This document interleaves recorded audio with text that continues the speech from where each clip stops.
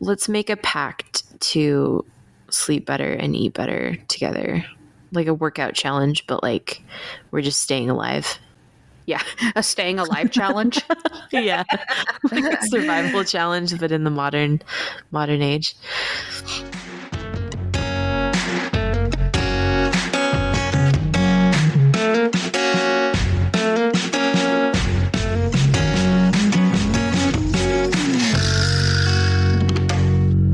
Hey everyone, welcome to the Bears and Brews podcast, Microbruin edition. I'm Salome. And I'm Pam. How's it going? Hi. Why is that funny? I had just the delay and then I'm Pam. Oh, yeah. Were you like tuned back in because you're like, oh, okay, you stopped talking? Yeah, I was fucking around on my phone. Sorry. You know what? What am I paying you for? No, just kidding. I'm not paying you. I was going to say, I'm getting paid. Yeah, welcome to this Microbruin. How's it going? It's good. How are you? Good. Do anything fun this week? Yeah. I just ate some pizza. Rescued some cats. That's all that I can think of. Yes, my sister-in-law did, and I was able to help her out. Mom and cat and two little cute kittens that are getting some medication to clear up a respiratory infection. But they're doing well, and they're tiny, fuzzy, cute little things. They look so cute in those pictures. They're adorable. They'll be even. I was gonna say even cuter when they're feeling better, but they'll just they'll look a lot happier soon when they're feeling a little less under the weather. Yeah, and they've put some weight on for sure. But they are very adorable. Yeah. How about you? Awesome. No, I haven't done anything fun this week. No. I don't have anything cool to say. You've been working hard, hanging out with the dogs. Yeah. Yeah. All right. Well, today we are going to talk about some tips for bear safety and preventing encounters/conflicts. So what we're going to talk about are just kind of general guidelines for staying safe in bear country, regardless of the species of bear. Mm-hmm. And we're not going to go too deep into like bear behavior or physical encounters today, because we're going to have a full episode on bear attacks. So we'll kind of go more into that at that point. So today, these are just some good tips, rules, overview of how to be smart when you're out in bear country so that you don't become one of the people on our bear attack episode. It's a good goal. Yeah. And some of these guidelines are flexible. Some are absolutely not. There's a lot of things that factor into bear encounters and their outcomes. And we've talked about it before, but I highly recommend Stephen Herrero's book. It's called Bear Attacks, Their Causes and Avoidance. It's a deep dive into bear attacks across North America. And, it really examines what kind of spurred the attack, and how we can keep ourselves safe and keep the bears safe, right? Mm-hmm. So, all right, let's jump right in. Nice. I'm excited. I don't know a lot I think we've discussed this before. I don't know that much about bear safety, so this is overdue for me. Oh, it's like when people come up and I take them like to Yellowstone or the Tetons or whatever, it's like one of my favorite things to go over as we're driving. Like, hey, let's talk about bear attacks. Yep. Well, not attacks, but like. By the way, we're staying in a remote cabin with no cell service. So the first bear attack that we're going to review today. Actually, I did when I bear sprayed our cabin. It was a remote cabin with no cell service. So yeah. Nice. All right. So first and foremost, and this is a good rule of thumb anytime you're going out adventuring, but know where you're going and when. So that might sound a little bit weird, but research the area, research the wildlife and their seasonal trends. right? So, as they Yeah. move around for food resources or mating or whatever, be aware of what those conditions are going to be like. And one of the So like you mentioned that, and I think of there are definitely some places you wouldn't want to go during like a mating season for certain animals, right? absolutely Where they're like, clashing horns or like, yeah, kind of getting in each other's faces. You don't want to be in the middle of that. for sure. And there's always videos of like bull elk attacking cars and shit like that. So, yeah. Oh. Yeah, and I mean these are good. These are tips that are good for a lot of scenarios, not just for reducing bear conflicts, right? So you can apply this information to a lot of different things. One of the best things you can do is stop at like the local ranger station or visitor center and find out about any recent sightings or encounters or closures. A lot of times, especially in the national parks, they will close certain areas or trails if there is like a carcass or something like that. So that's, social media, all trails, backcountry reports, those can be helpful, but there's no substitute for information on the ground from the people there. So you just go in and say like, hey, I'm going to be here exploring, like, what do I need to know as far as closures and animal sightings? 100%. Yep. You can go in there and talk to someone, and it's their job. They love talking about that kind of stuff. And most national parks will have like a backcountry report on the website, and it'll give trail conditions for the different areas, where closures are and things like that. But again, if something happens 2 hours before you get there, a ranger on the ground might know about it, but it might not be on the website yet, right? So you can say, hey, I'm going to, I have a backcountry permit for this trail or whatever, or we're going to do this long day hike here. Is there anything going on the trail or in that area that we need to be aware of? And, they'll be able to tell you, oh, there's snow, or there's a lot of downed trees, or we close that because of a carcass, anything like that. And pay attention to those closures. They are there for humans to not get in trouble, right? Because the animals obviously don't follow them. They're just doing their thing. So the way that, and this was totally worth a whole episode on its own of just like bear management in Yellowstone. But instead, there was a time period where they were trying to control the bears, and it wasn't working, obviously. So now we're controlling humans, and that's kind of like the whole park service, right? Like the animals are going to do this, I mean, that makes sense because like humans can read and write most of the time. Yeah. And hopefully communicate pretty effectively. Yeah, they just choose whereas not to. It's kind of hard to do that with bears. Yeah, you can't really send like a newsletter to like all the bears in the park. Right. Bear park. Yeah. And this is kind of a side note, but tell someone where you're going and when to expect you back. When I got stranded last summer, the story we told, even though I didn't own my InReach at the time, I had 4 different people who knew exactly where I was going and when to expect to hear from me.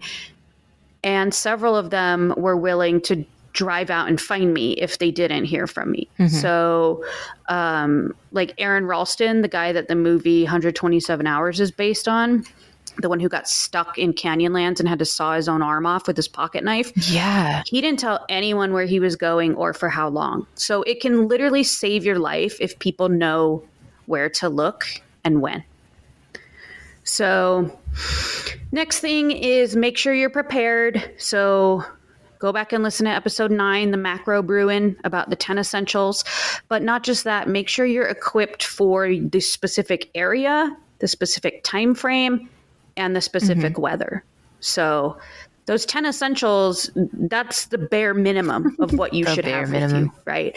So the bare minimum. Yeah. So make sure, you know what you're getting into, basically. Another thing that's really helpful in bear country is to hike in groups and stay together. Yes. That's the caveat. Well, if you've ever seen a scary movie or any sort of like disaster movie, people split up. It doesn't go well. Just stay together. Just do it.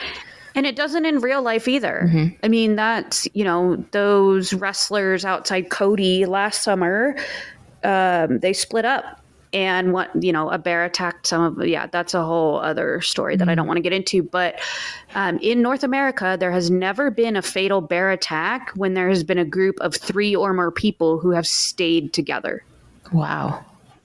3 or more. That's not even that many. Yeah. I know. And that's not counting like if you're camping in a tent. I'm talking about like you're out hiking. Gotcha. On that note, keep pets and kids under control and within sight. Like we've went off on a million times already. I don't really want to revisit that, but don't bring your pets if they're not allowed, right? Yes. Don't be that asshole. Again, what makes you so fucking special? Mm-hmm. But if you do bring them or your kids, make sure they're close to you, in sight, and under control. Mm-hmm. You want to try to avoid hiking at dawn or dusk because that's when bears are most active. Unfortunately, those are usually like the best times of day to hike weather-wise. Yeah, like if it's in the summer or something. Yeah. So plan accordingly. They are a lot more active at dawn and dusk. So just be careful about that. And be alert on the trail. So I just heard a story like 2 days ago about a girl who was following moose tracks on a trail. And she was like looking down, looking at these moose tracks. And she looked up. She said she was about 20 feet from a grizzly. Oh, I was expecting 20 feet. Jesus. Yeah. And it kind of sized her up and then it ran off, thankfully. But, make sure. It was like, you're way too smart for me. You're staying aware. Yeah. I also probably don't follow animal tracks, right? Is that generally like, no offense to this lady, I'm glad that she's okay, but is it generally just like not a great idea? I don't think so. I think it really depends. So this person that I'm talking about is a very knowledgeable guide and like naturalist. And oh, okay. I feel bad for her. No, it's okay. So following tracks on its own isn't necessarily a bad thing. It really depends on, how old they are and what animal they're from. You don't want to follow fresh ass grizzly tracks, things like that. But if you just want to kind of follow some tracks and they're not fresh and you're being safe, that's a little bit different. But so I wouldn't say in general that following tracks is bad, but it is nuanced, just like a lot of these scenarios are. So yeah, makes sense. Yeah, so what you want to look for on the trail, first thing is smells. So decomposition, scat. Normally animal poop doesn't really smell that much, but one thing, especially if you're in grizzly country, is like a wet dog smell. If you smell that, you are probably already damn near on top of a grizzly or some kind of other large animal. They smell like wet dog? They smell like they can smell like a lot of things, but if you do smell, something that is similar like to like a wet dog, you're close to some large animal. Wow. Oh, that's spooky. Oof. So scats and tracks. So what you're going to want to look for is what animal pooped that out or what animal made those tracks and how long ago they pooped or made those tracks. And that just takes research and practice.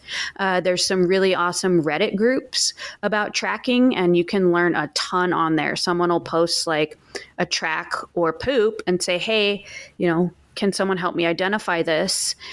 It's this area, it's this time of day. They'll have some kind of size reference. And then when people answer what it is, they'll usually give the reasons why they're giving that answer. So you can learn those. Another really good, resource is Pocket Naturalist Guides. That's a brand. I think I've seen those. Yeah. So they look like a brochure. There's like a trifold brochure, but they're laminated and they have a little ruler on the edge, and they have them for all sorts of things. So I have a scats and tracks one. And so it lists the different tracks and scat of animals in the Rocky Mountains. And it has that ruler on the edge so you can have like the size more accurately. Yeah. Have the size. And they make a ton. And I just always have that in my pack. That sounds like a good idea.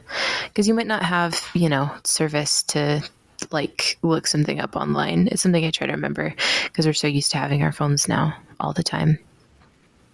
Absolutely. Yeah. Yeah. And, if you want to be a nerd like me, you could have 5 different books just about identifying but probably stats don't and take tracks. all of them. Just have them at home just for light reading or like a coffee table book. Yeah. Some people have like someone's biography or like with some poop. art book. Scats and Tracks, great conversation starter over dinner, lunch, tea. For sure. Yeah. Another thing that you're going to want to watch for is birds. Okay, so I highly recommend, there's an event every year. It's only went on twice now, but they do it every year now. It's called the Yellowstone Summit, and it's put on by, it was started by this sculptor out of Gardner named George and his wife Jenny. And it's basically like a 4-day summit that you can attend. If you can't attend virtually, you can watch the recordings later, but it's all sorts of stuff about Yellowstone, geology stuff, things about the actual animals, wildflower, just like they've done such an amazing job putting that summit together. Like your version of Coachella or something. Yeah. Yeah. So, but George and Jenny, they actually have a little course that you can just like download. And it's about cueing off of other animals. So when you're out and you're exploring, there's a couple things you want to look for that other animals are doing that might signal something's going on. So the big ones are going to be like groups of magpies or ravens or crows, and where they're kind of congregating or flying back and forth from the same spots. Could be a sign of a carcass or something. Or turkey vultures. Bald eagles, or golden eagles, either one of those. They like to scavenge. So if you're seeing a lot of that bird activity over a certain area, definitely be careful. Makes over sense. there. And then also just like foliage moving around, right? It's kind of like the raptors in the third Jurassic Park when they're going through the meadow and all you see is the lines where they're running through that field. Like watch for, willows or aspens or whatever kind of moving around, shrubs, and pay attention to that kind of shit. Now I'm picturing like a T-Rex, like going hiking and there's a fucking T-Rex. I'm going to have a nightmare tonight. Oh, sorry. Thanks, Pam. Is it a nightmare, though? I feel like dreaming about dinosaurs is never a nightmare. Really? Okay. Any dream I've ever had with a dinosaur was absolutely a nightmare. Those used to be like the scariest dreams I ever had as a kid. We just have very different relationships with dinosaurs, I think. Definitely. All right. So one of the best things that you can do when you're out on the trail is make noise, human noise. There is no substitute for a human's voice. We are pretty annoying. So bear bells don't really work. I know, right? And bear bells aren't a consistent enough sound and they're not loud enough. So we want the bears to know that it's humans who are coming. Not just a bear that ate some bear bells walking around. Yeah. Exactly. Yeah. So, a lot of people will shout, "Hey, bear." That's kind of the thing every now and then. Clap. I know that's not necessarily human noise, but it is a loud noise. Like a slow clap. Yeah, like a little golf clap. No, just some loud claps. Shouting, "Hey, bear," every little bit, especially if you get into where you can't see too far ahead or it's really, thick foliage. You can also make anything. up a song about bears. You could, which is what I did when I was think that's awesome. hoofing it back to my car. I thought that's fun. Like you could sing I was going to say Disney songs or something. I'm trying to think. You could just sing like music that you like, right? You literally could. Maybe but the here's bear the likes thing. it too. For the love of God, do not play music on the fucking trail. Put your fucking Spotify away. Nobody wants to hear that shit. Agreed. Yeah. Like, put it the fuck away. And we went to Zion's once, hiking up to Angel's Landing. There's that like switchback where it's, Walter's rock Wiggles on both sides. What did you call it? Walter's Wiggles. Walter's Wiggles, is that what it's Yeah. called? That's adorable. I didn't know that. Yeah. But yeah, super, just absolutely beautiful, really gorgeous. We caught up to the group in front of us, which we couldn't really pass because it was a huge group of like college students or high schoolers. I don't know. And at least one of them had a little speaker on their backpack that they're playing Ugh. very loud music with, which isn't like, it just takes away from the beauty and the serenity of it. I would rather hear someone sing a song. Well, and especially on that, dude, that would piss me off on that trail because that trail is busy all the time. Yeah. And Oh you my don't God. need I fucking to, hate people like that. yeah, people. I just hate Sorry people. if anybody listening does that, but knock it off if you do. Sorry if any people are listening, but I hate you. No, I'm just kidding. I love our listeners. Well, okay, so Hate like everyone we've else. talked before, almost all grizzly attacks are defensive, right? So we do not want to surprise a bear. That's the last thing you want to do. And so being, you don't necessarily need to be super loud, obnoxious the entire time you're hiking, but talk loud with your hiking partners here and there. Again, shout, "Hey, bear," every now and then. Make it really known that there are humans around. And yeah, it might suck to not see any wildlife on your hike, but it sucks a lot more to surprise a grizzly bear. Yeah. I feel like, yeah, it's nice to see wildlife, but at a distance. And I would rather just not see any than see some very close to my face. Exactly. Yeah. I've never seen a bear while I was hiking, ever. Now, I'm not out doing long wilderness hikes. I have in the past in Alaska and around Yellowstone and in Utah, but I'm not out doing these long backpacking trails where you're more likely to see them. But I've definitely hiked a lot on trails that bears also use, and I've never seen one on a hike. And I think a huge part of that is because I make a shitload of noise. When you said bears also use, I pictured like bears on all trails, like being like, this is my favorite trail. Oh my gosh. 2 paws up. Yeah, 2 paws up. All right, so next one is pack it in and pack it out. Leave no trace. So that means anything. We don't want any obvious sign that we were there. So that includes stuff like apple cores and orange I was peels. just picturing that, even like organic material. Don't throw your fucking trash. I don't care. Obviously, any actual garbage, but don't just, again, anything. The only thing that you should be leaving behind is any human waste that you have to take care of on the trail. And even then it should be responsible, right? Like, it depends on where you are, but you can like dig a hole and poop in it and cover it up or whatever. If you have to pee on the side of the trail, off the trail, whatever. I've never had to do that, but I did wonder. I was picturing a pack it out situation. It depends on where you are. But yeah, you could totally bag it up like dog shit if you wanted to. But some places prefer or allow you to like dig a hole. But yeah, other than that, nothing. Absolutely nothing. Shouldn't leave anything. If you're having a campfire, do not burn any trash or food in the campfire. Even in established campgrounds that are in these national parks that are in bear country.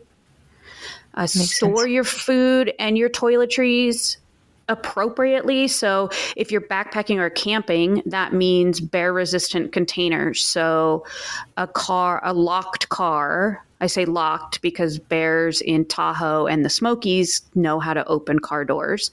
So you can store your food in a locked vehicle, a bear box. A lot of campgrounds have those, which is just a storage box that bears can't get into. A bear resistant container that you can bring with you, or you can hang a food bag if you're backpacking. Does that work? Because like bears can climb, right? So can they get to it anyway?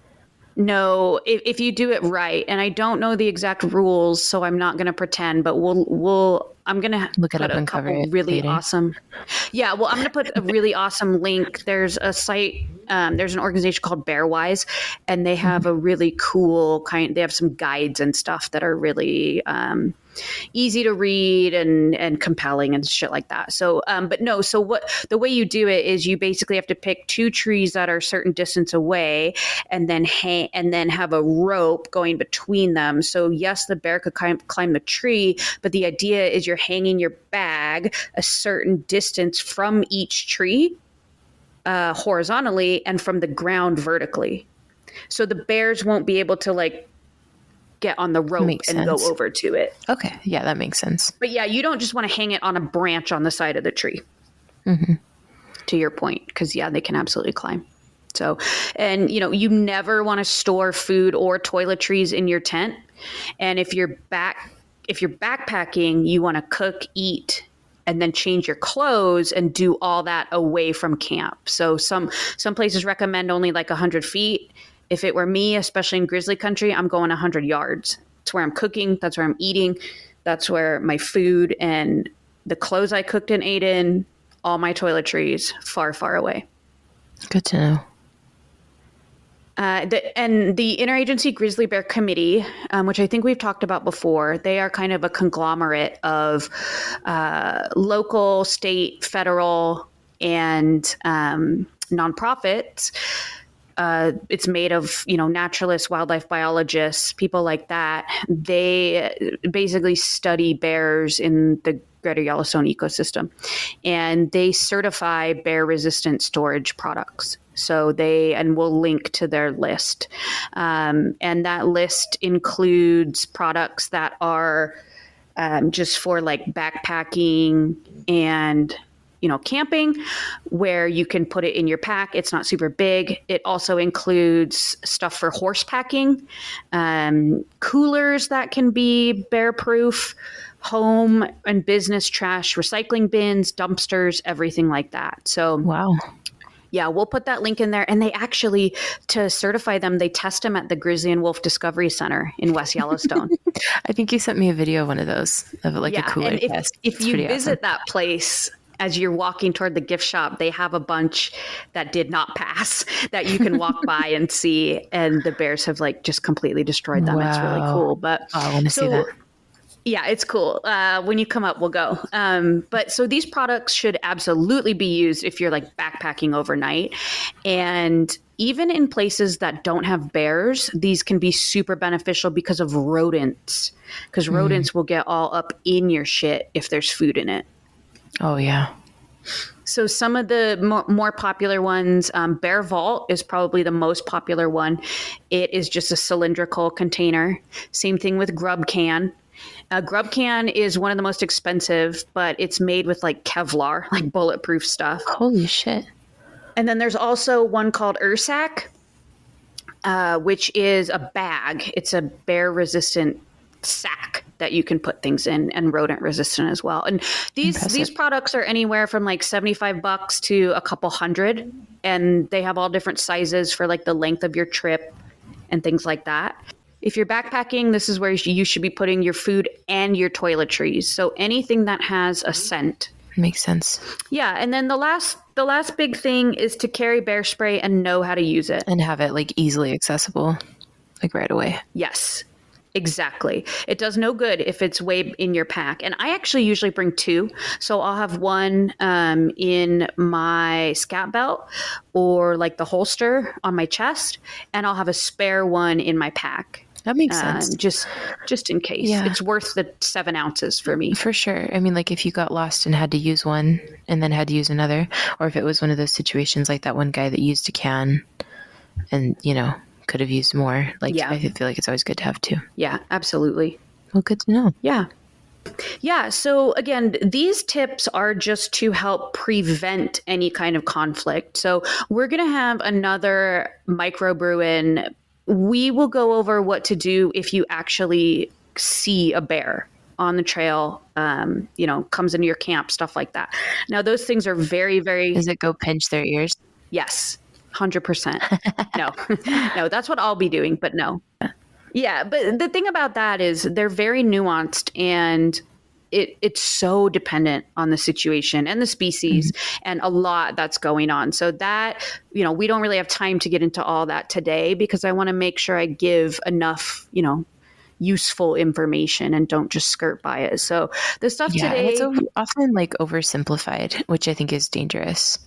it is, especially now. I mean, we talked, I think it was last time, about how much more, like how, yes, wild animals are unpredictable as a general rule, but in the last probably 20 years, there's so much more we have learned about bear behavior, and there's so many more things that we can point to and say, this is going to aggravate them. This is not going to aggravate. Like, there's so many more things as we study these encounters and these situations that we can say, okay, this was likely a contributing factor, right? And so a lot of them are like an if-then situation.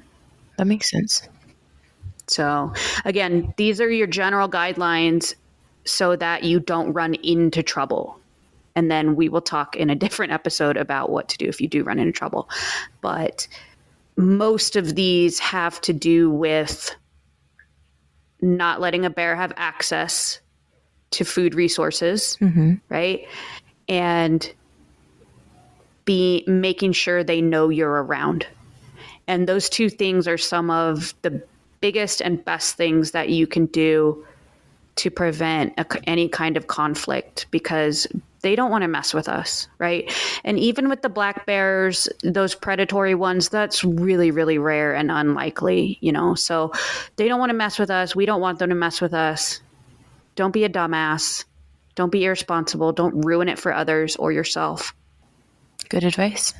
And we will link, I've got a couple really good links we'll put on this episode. So I'm going to put some stuff from Bearwise, from RecSafe, and from Hey Bear. And then we will make sure also to put the... Hey Bear. That's so cute. It's like, hey Bear. Hey Bear. Hey Bear. We will make sure also to put that list for the Grizzly Bear Interagency Grizzly Bear Committee for those, and those aren't certified as a bear could never get into this if they try hard enough. It's just bear resistant, meaning they have given these bears a certain amount of time, and they'll put like nasty fish and just grow peanut butter, all sorts of smelly stuff in them, and it has to go through a certain amount of testing with the bears at the center in West Yellowstone. And if they don't get the food reward, it passes. But they have pretty strict guidelines on what passes and what doesn't. And on that list that we're going to link, it also has a couple pages on things that did not pass. So you can, if you have something, I wonder if this is bear resistant, you can also look on there and see maybe it didn't pass. Good to know. Yeah. Yeah, definitely good to check. So, yeah, we just want everybody to be safe. The safer we are, the safer they are. All right. That's all I got for this Microbruin. I like it. Send us your questions, comments. We are on Facebook, Instagram, and Threads at Bears and Brews Podcast. And X. What are we on X? Bears Brews Pod. Bears Brews Pod on X. And Bears and Brews Podcast at gmail.com. And share with your friends. Yeah. Rate, review, subscribe. Oh, yeah. Do that stuff too. Yeah. That's really what helps us the most. Those ratings and those reviews on whatever platform you're listening on. Again, we're not trying to get famous or make money off this. We just want people and animals to be safe and live harmonious. So, yeah. All right. Thanks, everybody.